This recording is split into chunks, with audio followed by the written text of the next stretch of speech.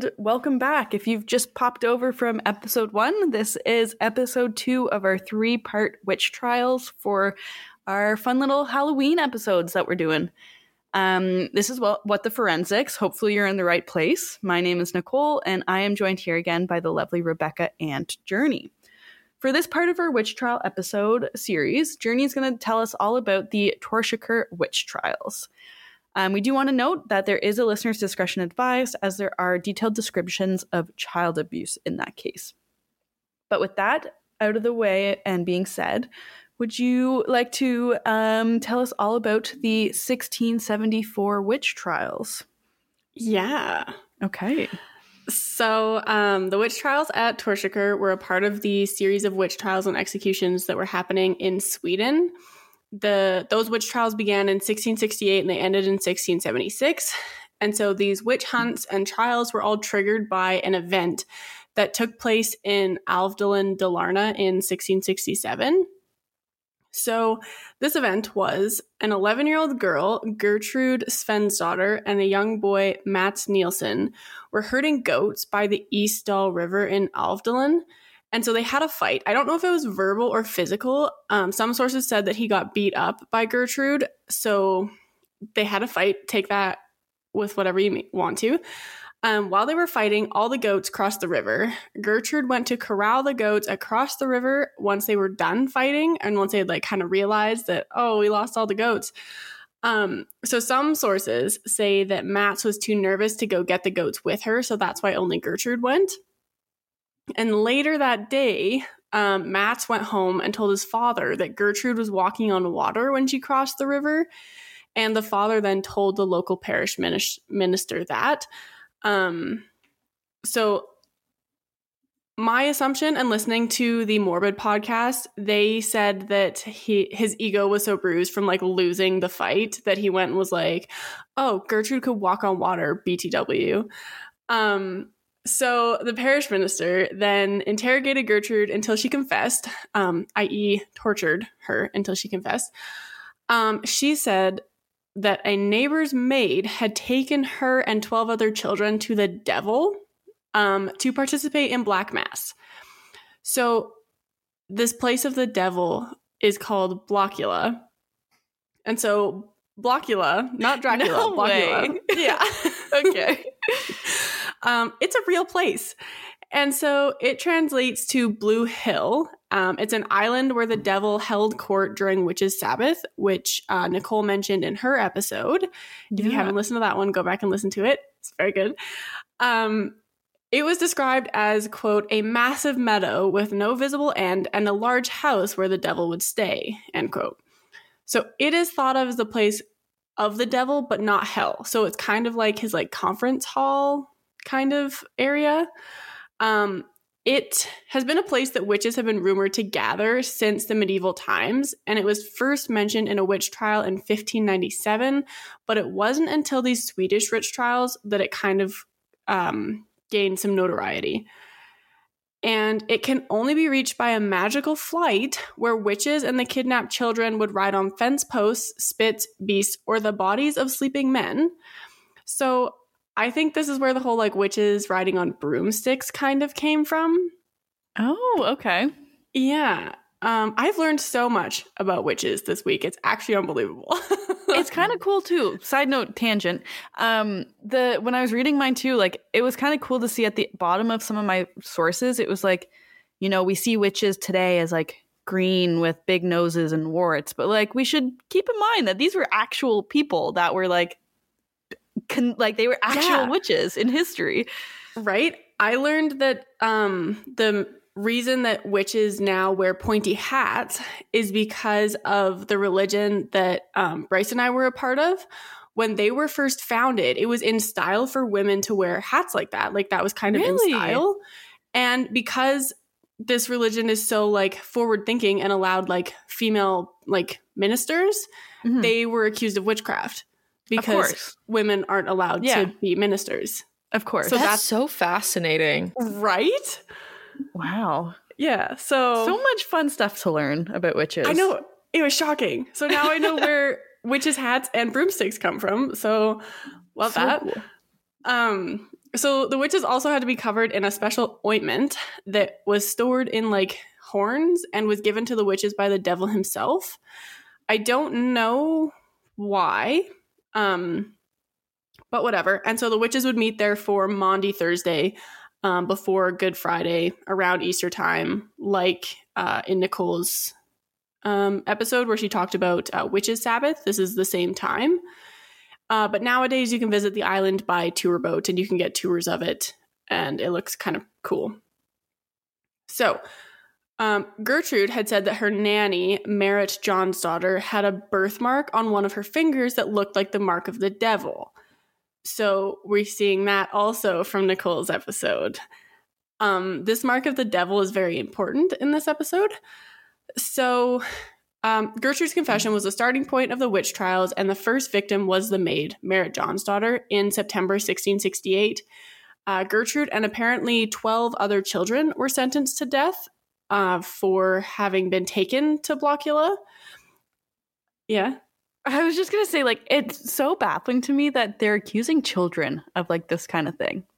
Yeah, like, if you're going to accuse someone who is competent in what they're doing and knows what, like, spells they're casting. You know what I mean? Yeah. Not just children that are... Okay. Yeah. So, because, Gertrude, and she said that, like, 12 other children were also taken to Blockula by this maid, XYZ. But the church intervened, and their punishment was reduced to a severe flogging. So instead of death, they got pain. In another interrogation after her flogging, Gertrude apparently also pointed out between 7 and 19 other women who were witches. And so this also kind of instigated the witch hunts. And when like those 7 to 19 women were interrogated, they would accuse others of witchcraft, and it just kind of snowballed like that. Again, kind of similar to Nicole's, where they were just kind of like pointing fingers at everyone, and then they would point fingers at more people. So we're jumping ahead a few years to 1674. Assistant Parish Minister Laurentius Horneus of the Eatons Parish received a commission from Reverend Johannes Wachtrangius in Torsåker to track down all the witches in the Torsåker area. So Horneus was very excited about his new task, so he ended up burning 1/5 of all the women in the parish in 1675. This was the largest number of women to be sentenced and executed for witchcraft in one day in Sweden. Wait, they burnt 1/5 of their female population in a single day? Yes, not 1/5 of Sweden, but 1/5 of the Torsåker parish. But still, that's intense. Yeah. So okay. I'm just trying to like conceptualize how large that fire would be and how disgusting and how not great that event would be, but okay. Yeah. This witch trial is just insane. So Horneus and Wachtrangius saw themselves as chosen to fight the evil, quote unquote. They were convinced that there was a giant struggle between the good and the evil, and that witches were the tools of the devil. So they were kind of like the devil causing the evil through them. They believed that to save the souls of the witches and to spare them the eternal fire of hell, they needed to get the witches to confess. This is very important. They also believed that torture was necessary to accomplish that goal, and that torture was a useful tool for interrogating witnesses as well. Of course it was, because how else are they going to get them to say what they want them to say? Exactly. We talk all about that in our like false confession episode, whichever number that one is. So the witch trials in Sweden were unique because they largely relied on children as witnesses, unlike the Pendle trials roughly 60 years earlier, where children were thought of as unreliable because children are notoriously unreliable, especially as witnesses. Often, these children were children of the accused women. So whether it be like they were talking about their mom or their aunt or their grandmother, they were in some way related to the woman in question. And a lot of the time, the children would have wild accusations that were far from the truth, but no one even questioned them. They were like, yeah, no, that's fact. We believe that. And some sources I had said that their stories would be brought out due to boredom, guilt, or shame. So, like, that's what we saw with the Mats Nielsen and Gertrude Svensdotter, where Mats was embarrassed that he got beat by a girl. So he's like, oh, I'm going to turn her into a witch. And so a lot of the time, these children would tell stories about how they had been brought to Blockula, what they had seen, who they had seen there, and what they had experienced, etc.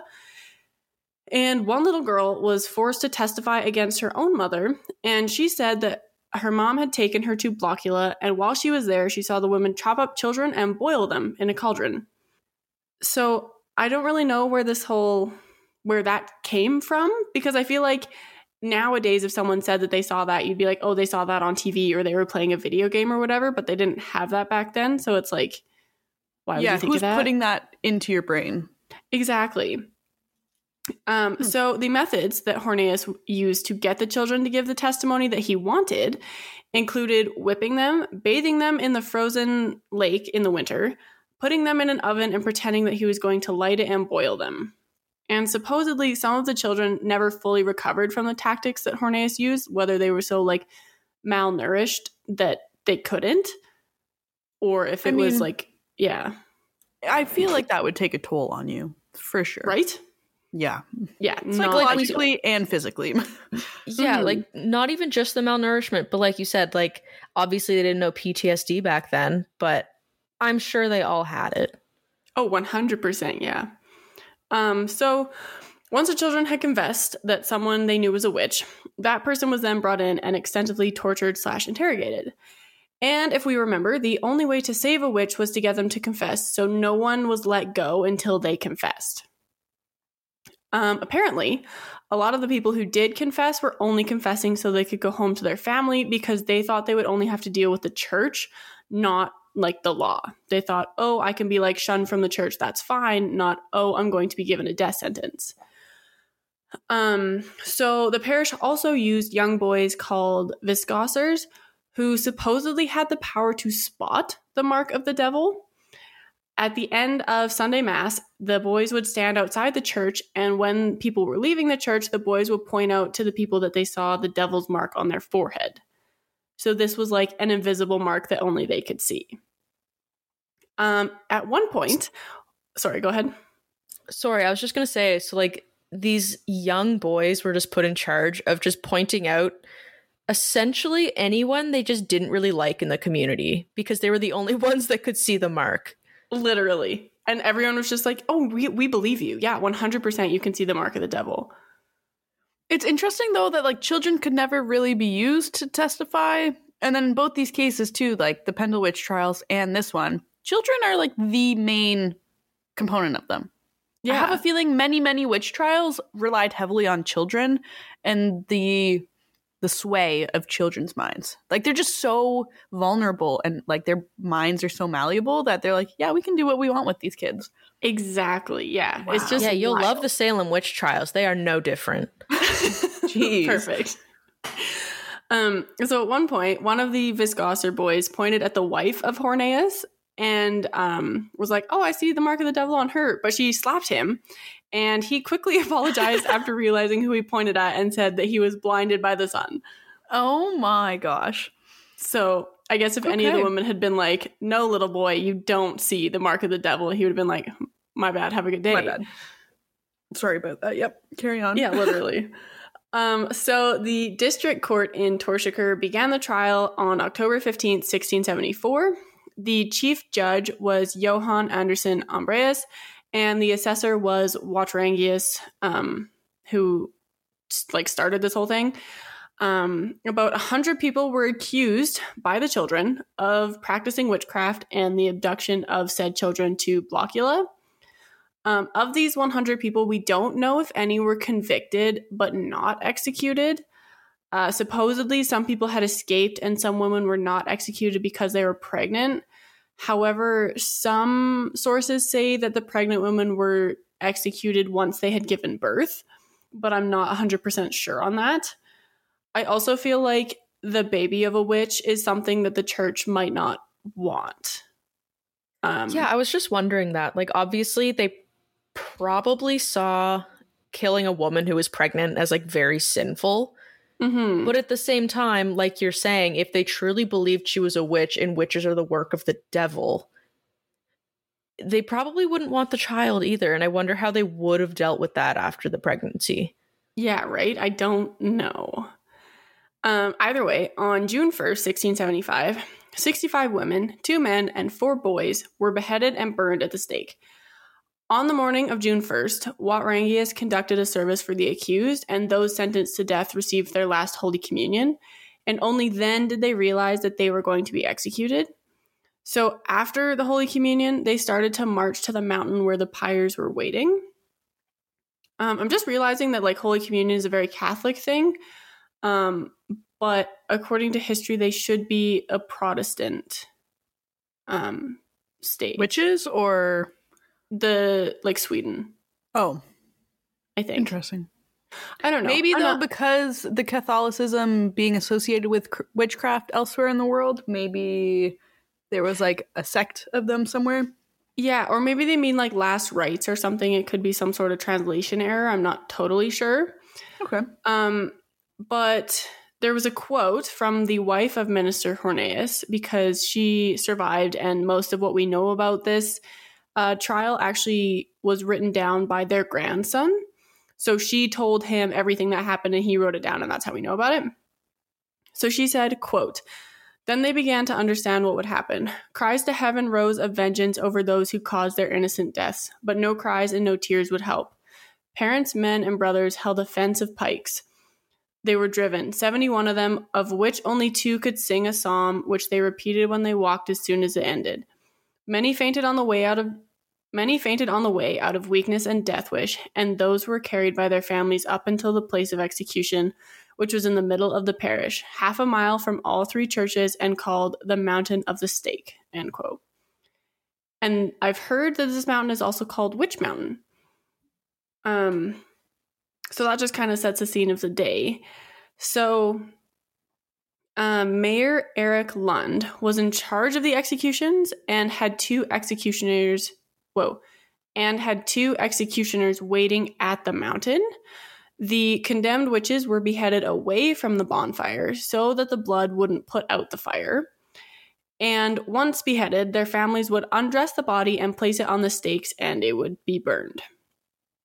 Which has to be so traumatic as a family member, after like watching your mother, sister, father, brother be beheaded and then undressing them and burning them.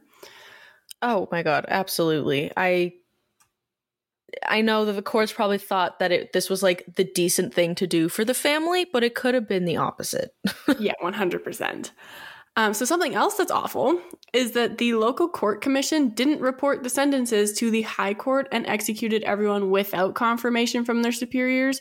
So none of these executions were lawful. So Assistant Minister Horneus's mother and aunt were also charged with witchcraft and executed after the main executions in June, which is kind of wicked karma for him that his wife was accused and his mother and aunt were both executed.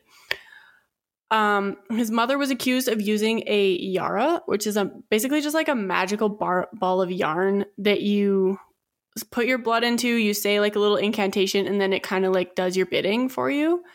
They used it to like, it's kind of like a sponge where it would like, they would use it to steal like milk, cream, and cheese or whatever from the farmers. So if anything went wrong on your farm, the farmers were like, "Oh, it's the witches." And there's only one case in Sweden where the witch was actually burned alive. So Malin, Matt's daughter, was sentenced to death by burning on a bonfire on August 5th, 1676 in Stockholm. It was later found out that the person who accused her of being a witch had lied, and he was then also executed. After this case, people began to question the validity of child witnesses, and many children were found out to have lied. Yep, same with the Pendle. After that, they were like, "Ooh, maybe we like shouldn't use children." Right?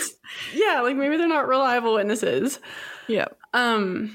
So in Torsåker, the Visgosser boys were actually found with their throats cut after it had become bad to accuse people of witchcraft. I am not sure if that was self-inflicted or if someone had killed them. But either way, I feel like it was probably the latter. Like, someone else did that?